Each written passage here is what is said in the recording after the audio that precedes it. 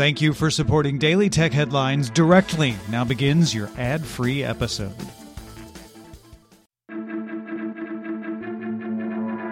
I'm Rich Straffolino, and these are the tech headlines for the week that was.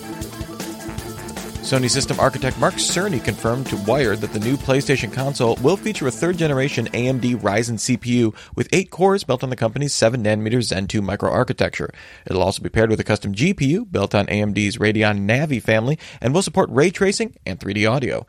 The upcoming PlayStation will support 8K graphics and will ship with an SSD for faster rendering and reduced load times. It'll be backwards compatible with PS4 titles and support the current PlayStation VR headset. However, the PlayStation 5, as folks are now calling it, isn't expected until at least 2020. Microsoft unveiled the Surface Hub 2S, the new version of the interactive whiteboard. The Surface Hub 2S is 60% slimmer and 40% lighter than the 2015 model. You can even add a mobile battery so you can wheel it around on a stand designed by Steelcase.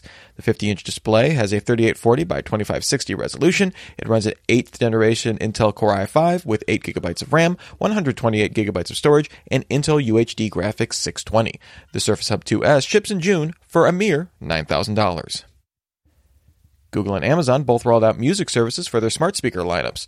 Google announced that YouTube Music will be free on Google Home smart speakers and speakers that support Google Assistant.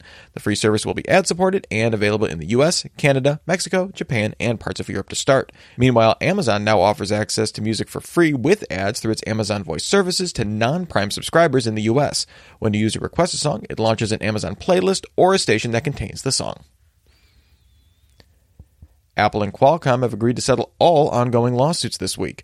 Apple will pay Qualcomm an undisclosed amount and enter into a 6-year global patent licensing agreement with an option to extend for another 2 years. Qualcomm will also supply parts to Apple for several years. That last part is key because Intel announced this week that it's canceling its line of 5G chips for phone that has been scheduled for launch next year. Intel had been the sole supplier of 4G wireless chips to Apple during its dispute with Qualcomm. Intel said it will continue to invest in 5G chips for network infrastructure.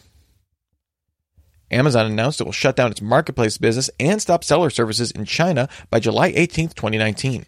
Users in China will no longer be able to purchase goods from Chinese third parties, but will be able to buy from the United States, Britain, Germany, and Japan via the Amazon Global Store. Reuters reports that, according to sources, Amazon will review the impact on fulfillment centers over the next 90 days to determine if any will close. Global selling, Kindle e-readers, and Amazon Web Services will still be available in China. At the request of a court in Tamil Nadu state, the Indian federal government sent a letter requesting Apple and Google remove the TikTok app from their app stores. The court determined that TikTok encouraged pornography. TikTok is no longer available in Google or Apple stores in India as of Wednesday. Neither company commented on the removals. A spokesman for TikTok said that the matter is still in the courts and was optimistic about the outcome. The next hearing on the matter is scheduled for April 24th. FCC Chairman Ajit Pai announced that he opposes China Mobile's bid to provide telecommunication services in the U.S. ahead of a vote to deny the company's application set for May. Pai cited national security concerns stemming from the fact that China Mobile is indirectly owned and controlled by the Chinese government, and echoes the recommendation made by a group of executive branch agencies in July 2018. The application by China Mobile seeks to provide service for calls between the U.S. and other countries, not to provide wireless service to consumers directly. The China Mobile bid was originally filed in 2011. Business Insider reports that since May 2016, Facebook collected the email contact lists of 1.5 million new users without consent. Facebook says the collection was unintentional and is in the process of deleting the data. The collection was part of an identity verification method where users input their email account passwords. Prior to May 2016, Facebook allowed users to voluntarily upload contacts as part of that verification.